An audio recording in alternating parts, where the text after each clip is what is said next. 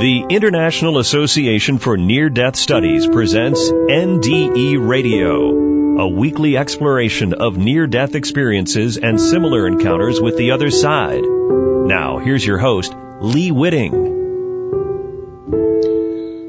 Welcome to NDE Radio, brought to you by IANS, the International Association for Near-Death Studies. I'm your host, Lee Whitting. Descriptions of near-death experiences going back as far as the account of the soldier named in Plato's Republic indicate that we have a hand in choosing the circumstances of our lives, even before we live them. Some accounts describe how we may choose our parents, our gifts, and our handicaps before we are born or born again into this life. Once here, the stories go, we usually have to deal with the hand we've chosen. Today's experiencer, however, has a different story to tell. Jim Bruton started his life out as many boys do, with a love of wild animals and travel to exotic locations, a desire to invent some science fiction gizmo straight from the pages of his favorite comic books, excitement at the thought of flying World War I fighter planes, and so on. One way Jim is different from most people is that he actually realized his childhood dreams. He lived in Africa for years and has an Emmy for his film work with National Geographic Television.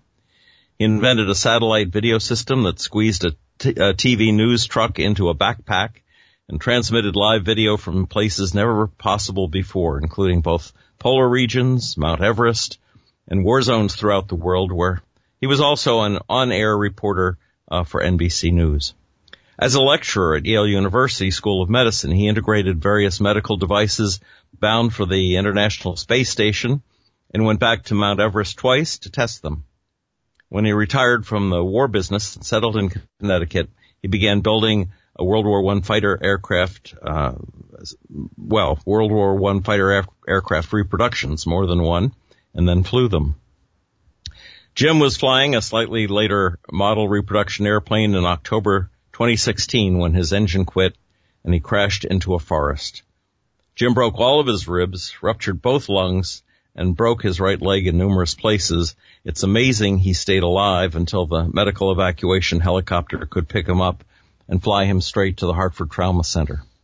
There, with multiple 6-hour operations planned, the surgeons told Jim's wife that it would be touch and go for that week, and it was decided to put him into a coma for the entire week. And that is where the story of Jim's NDE begins, for in that coma, Jim went to a place he calls the in-between. Jim, welcome to NDE Radio. Hi, Lee. It's nice to be on this side of the grass and be able to join here with you and your listeners. Oh, absolutely. It's great to have you. Jim, tell us what you saw when you visited the in-between. You know, it was amazing. When they told my wife they would need to put me in the coma, it's as if when I went to sleep here, I woke up there. And for me, there was no tunnel or, seeing loved ones and all that, nor was it a passive experience. It's one that definitely required interaction. But it's as if I suddenly appeared in a sort of a post-apocryphal cityscape. I mean, imagine New York if everyone left and this was a million years later, what it might look like. And I was on the top of one of the tall buildings there, and it was this incredibly dark, brooding, storm-heavy sky, not raining, not clearing, but full of potential to probably go either way. And I looked over to my left, and I saw this large, strangely shaped egg-type structure made out of, let's say, like a lattice work of metal. So in a way, it's like a cage. And the other thing I was incredibly aware of was this intense stomach pain, like this nausea right to my core. And I was on my knees, and I literally said out loud, I don't think I can stand this. And when I said that, I realized there were gears, if you will, inside this egg-shaped sculpture, and they started spinning around. And at that point, I realized this thing and I are somehow connected. The existential philosophers believe that life is nausea. It's an interesting word that you used. I wanted to ask you, in one of your written descriptions, you say, that it was an amazing panoramic skyline of a purgatorial city, a Gothic world with no sounds. And I thought purgatory is a very heavy word, but it means that you were maybe still on earth if you were any place, if you can identify a place as such in this experience. You know, Lee, the reason I refer to that purgatorial is, there was a time when I was, obviously trying to figure this out because I knew it was very different from a lot of near-death experiences. So I did a lot of research and I wondered, did I go to purgatory? Except that didn't really fit either, except for the kind of general scenery only because it looked very Gothic and because I didn't feel great. But it's not like I felt bad, like somewhere between, I don't know, in some state of spiritual suspension, if you will. I didn't see anyone else. There was no real clue, if you will, to say it was purgatory other than the way it looked. So I just kind of continued to go on it. And actually, how one of the hallmarks of a near-death experience is sometimes either seeing people and feeling love or meeting a higher being and feeling an unconditional love. And when people asked me about that, I said, no, I came to realize that my being there was a blessing and that I was being given an opportunity to change my future, to become a better person, that the past is dust, so the choices before me were a fruit of my past, and in so doing kind of defines a life review, if you will. But really, the main thing here was that it was more like going to boot camp. No one says when they go to boot camp, this is somebody showing me love. And there are not too many mothers who would want to watch their sons go through it. However, it's designed to give you the strength and the experience to make the right decisions in the future to allow you to survive and to lead others. And so I kind of looked at it like that. So it's like, if it's God doing this, it's not like he needed to come down and show himself in the way that many NDEs describe the experience. But for me, it was like excuse me, and to your listeners, like he needed to kick my butt. And it's like, okay, you've got my attention. We all need some of that, I'll tell you. Well, tell the listeners about this 4-story egg-shaped structure that you saw. Sure. And I even, after months and months and months of really dwelling on this, meditating it, and even still being connected to it, I realized that the shape of the egg was perfect because it represents the state of becoming. And what was becoming, like I said, it was housing these gears inside. And they were a special kind of gear called a sector gear. A sector gear is literally, how a gear is all the way around, like you might open up a watch or something and you'll see these little round gears. A sector gear is a portion of that. So it's a portion of that arc. So it might only be in other words, it has a beginning, a middle, and an end rather than just going around and around and around. And I thought, well, that's interesting. And you generally only see these types of gears in clock-like mechanisms. Again, very symbolic when you're looking at your future. And you imagine these experiences represented by these gears, these thoughts, words, and deeds you would come to think, say, or do would have a beginning, a middle, and an end. And each tick by one tooth at a time, each, let's say, second at a time.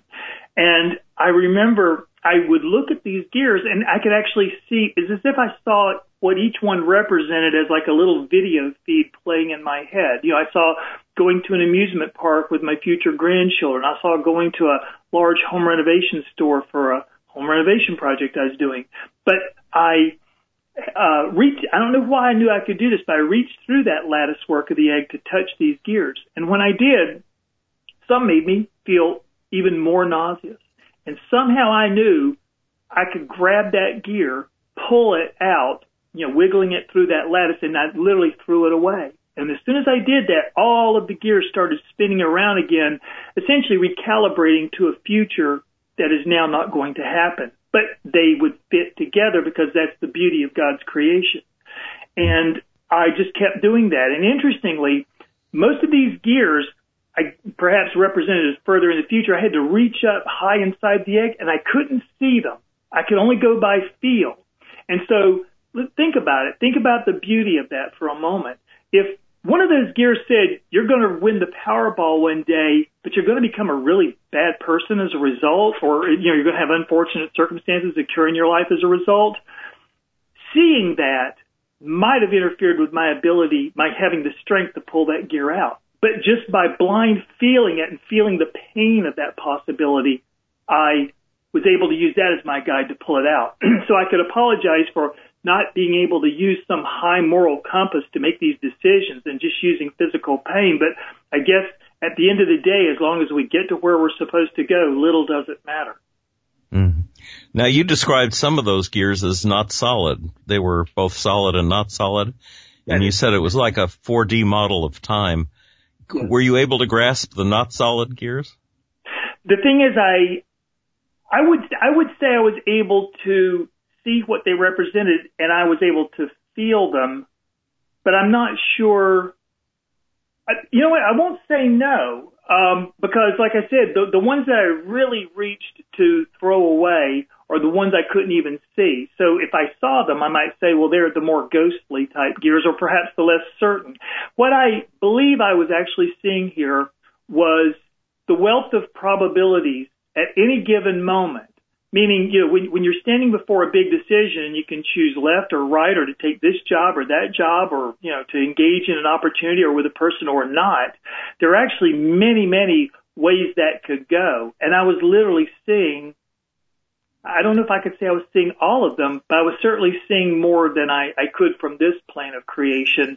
And that's why they pass in and out of each other. In quantum physics, they call it the superpositioning of probabilities, of which, let's say with a conscious decision, we choose one, and that one collapses into a particle of what we call present reality.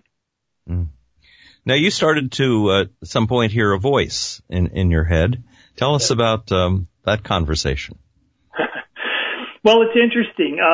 You know how whether we read a book or whether we hear someone's voice, it's as if there's a common endpoint, like a projector and a screen in our head upon which that information is projected. If we're reading and we have our imagination and we imagine the voice is speaking, we project that on that screen. If, like right now, as I hear you speak, it's going through my ears and projecting on that screen just the same. It's like with this, I guess for want of a better word, telepathic conversation. It's like it's just directly projecting on the screen. So it's not even able, I'm not even able to say I heard thoughts. It's like, nope, there's the information right there. And I will say this, the main thing I've even written a narrative of what we talked about and what we said. I said, what is this all about? And it said, this is your opportunity to clean up your future. And it's even easy to say, well, why couldn't you do this? And say, well, that would be breaking the rules. But I can create a moment in which you can do the work. And I even wondered, well, why are the gears turning now? And I truly believe that's because I was in a single split-second moment of time.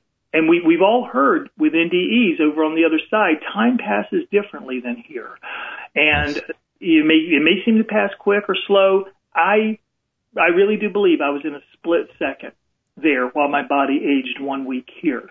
And because of that 1 second, that's why the gears weren't turning except to recalibrate due to my changing them. And I'm just blown away by, no matter how deeply I dig into it and how, the detail I pull back, it seems to remain internally consistent logically. And actually, I've come to understand much more about the experience by studying quantum physics than going back to all my comparative spirituality books, though I haven't tossed them out. I'm just saying it's really interesting what I'm learning about this. And part of the narrative really was when I left, literally, that voice said, all things are interconnected, and pay more attention to your relationships. And I've had some amazing unfolding recently about those very things, and not in the way we would typically think. Like I came back thinking, well, maybe it just means I need to pay attention to more people because, perhaps I'm an introvert too much or something like that. But it really had to do with by making these better choices, people are going to respond to you in a different way, in a way that actually improves your self-image, your self-worth, what you can contribute to others. And in so doing, that will elevate your sense of self. And then I might actually have you go back and meet with people who think you're the old self and they talk to you in a different way. But now, because of the detachment I also give you from this experience, it'll all run off your back like water on a duck's back. And you will not be affected by it. You'll simply see it for the process it is. And you will understand that essentially, again, I am rebirthing you into a new person. You said at one point, or you heard at one point, the pain each choice has is your guide. Yeah. And then you asked a question, and the answer was, "You're not here to feel good." Yeah, that's correct. And I can explain that. Think about it. If whenever we do something and we feel good, that means we've just come from a state of feeling less good. In making these choices, I mean, here's the thing I'm thinking. If we were all enlightened souls, we would, doing the things that would make us feel good would be our standing state every day, every moment. We would always feel good. That would be the new normal because we're always living right, thinking right, doing right. So there would be that perfect equanimity in which there aren't really the highs and the lows of feeling sad, feeling happy, whatever. And so I think that's part of what it was you're not here to feel good. You know, you're here to focus on change. But even in removing bad choices and seeing and making my future more about the good choices, was that standing state of it being right is now so that it results in the fact that you're not here to feel good because you're not. Doing good and feeling good is going to be your standing state. In other words, I don't mean to make that sound more confusing than it is.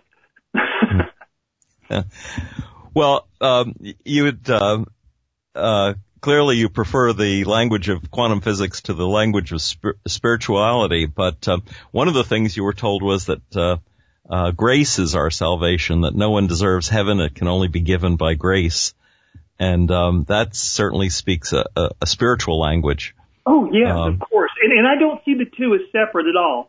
I mean, I think God is totally in tune with quantum physics and everything. And Max Planck, who was born before the Civil War, who came up with quantum physics, he definitely believed in God. And I don't see the two as needing to be separate at all.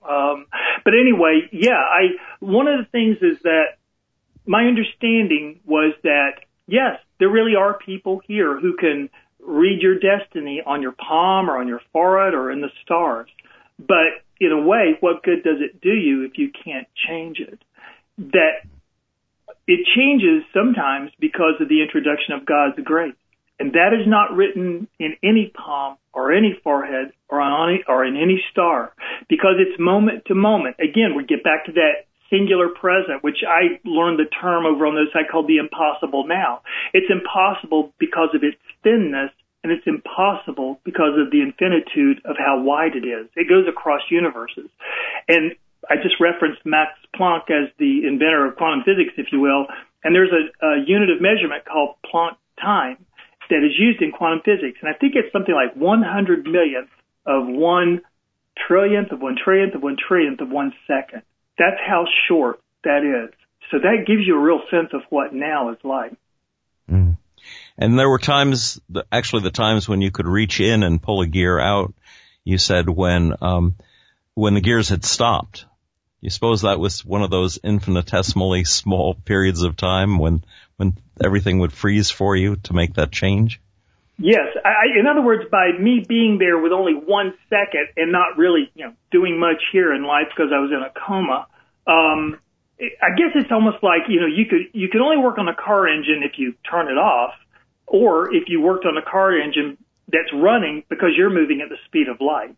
As we, even Einstein, E equals MC squared, said, as matter approaches the speed of light, time slows to zero, distance contracts to zero, and our mass increases toward infinity. Meaning, since light is the only thing that can go that fast, as we become light, time slows down. The distance between us, meaning we start to approach being everywhere all at once and weighing everything there is to weigh. In other words, we become one with the universe, and this was Einstein. So I think that by being in that state of being that is much closer to light than matter. That is why time could slow down. And even though I am still breathing here, even though I'm in a coma for a week, my engine essentially was slowed down enough that I could work on it there and improve my future. Another thing that he's told me, he said, because throwing out all these gears, I said, is my life going to be shorter as a result? There are a lot of gears here. He said, your breaths are counted. Let me worry about your last one. That your, I'm trying to remember now, but it was very profound in terms of understanding that it's almost not important. What was important was, again, not whether I was going to win the Powerball or when to buy low and sell high, but it was important that I see the beauty of how God's creation fits together, even if we're given that grace to make those changes in our future. And I even said one time, I said, it's really is painful here changing my future. And I said, your being here is an answer to a prayer. And I totally have seen that. And I've also learned, and in this place, again, I called the in-between, because it's in between the past and the future, which means that impossible now, was that it's not a place you go to or come from. It really is a place you simply are. And I'm still there. Well, you also wrote time is the artificial construct by which the story plays out, the beginning, the middle, and the end. And I love that phrase. I thought that was really an excellent description of something that has been created for our benefit, that it doesn't really exist except for us to evolve through. And another thing you said of quantum physics, you described it as the superimposing of possibilities within an emerging event. Yeah. And it reminded me that some quantum physicists believe that there may be multiple universes in which all the possibilities are playing themselves out. That is, that all the choices are being made by you in different realities. Have you looked at that at all? Absolutely.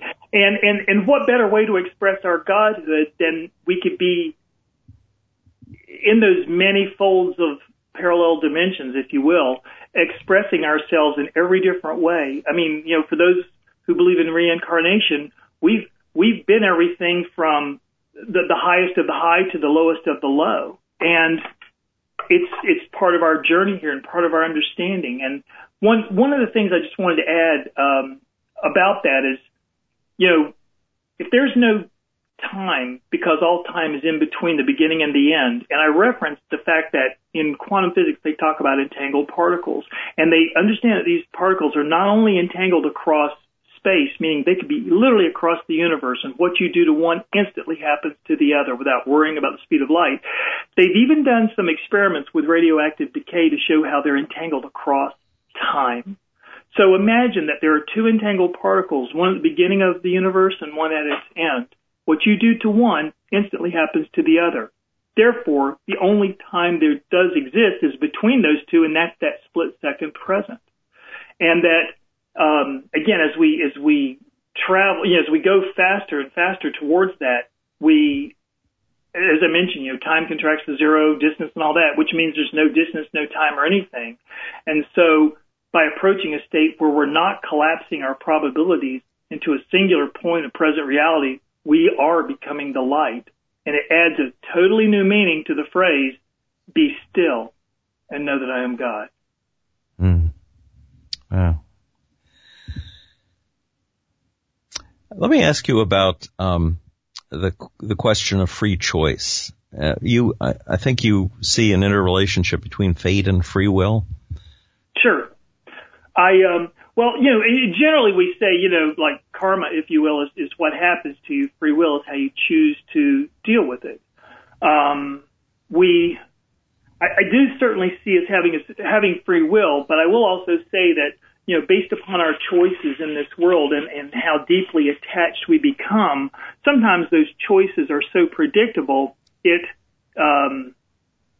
almost to the point of being a robot, and there are a lot of people who are that wrapped around the axle, if you will.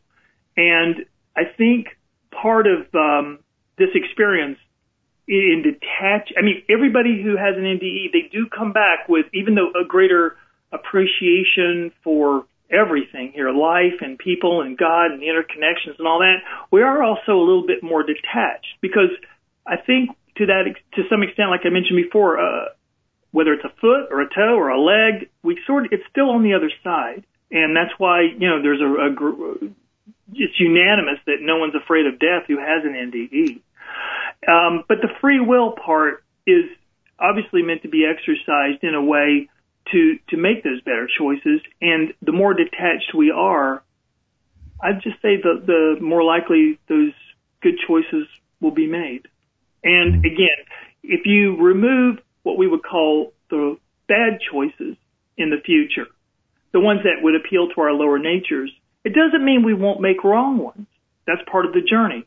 But if you make the wrong choice but with the best of intentions, it will be certainly far better than making the bad choices that would have been there to take us in that direction. Yes. Now, the voice that you heard in your head said, gave you this advice: be gentle with everyone as I am gentle with you. And then later you wrote, all the force of will you need is the art of letting go. And I thought those two work very well together. It is, and that really came strongly into me. It really is about the art of letting go.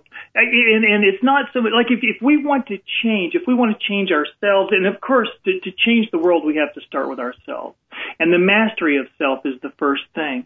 And if we can let go of the things that hold us back, if we can take off our shoulders, for example, our large egos or our lust for wealth and power and each other, and just put it down on the ground, we can look at it and we can kick it a couple of times and we can say, I could actually just walk away and leave this laying here, and I do not have to carry it around anymore. And I think it's just a matter of practicing that letting go, which is certainly described in many spiritual paths of how to get to that place. Like I said, sort of a crash course in detachment that NDE gives us helps a lot in that regard. Yes. I hope you're writing a book, Jim, because this experience is very unique among all the NDE stories that I have heard. I think there's a very different message here, and I think it's an important one. And so I hadn't asked you before, but are you writing a book? Thank you, Lee. And I am enjoying writing. Right now, I've got a website that I've described my experience on one page, and then I've called the other page Thoughts and Reflections, and this is the continual, if you will, mining or prospecting of what I've been given, and I continue to share that and update that maybe about once a month.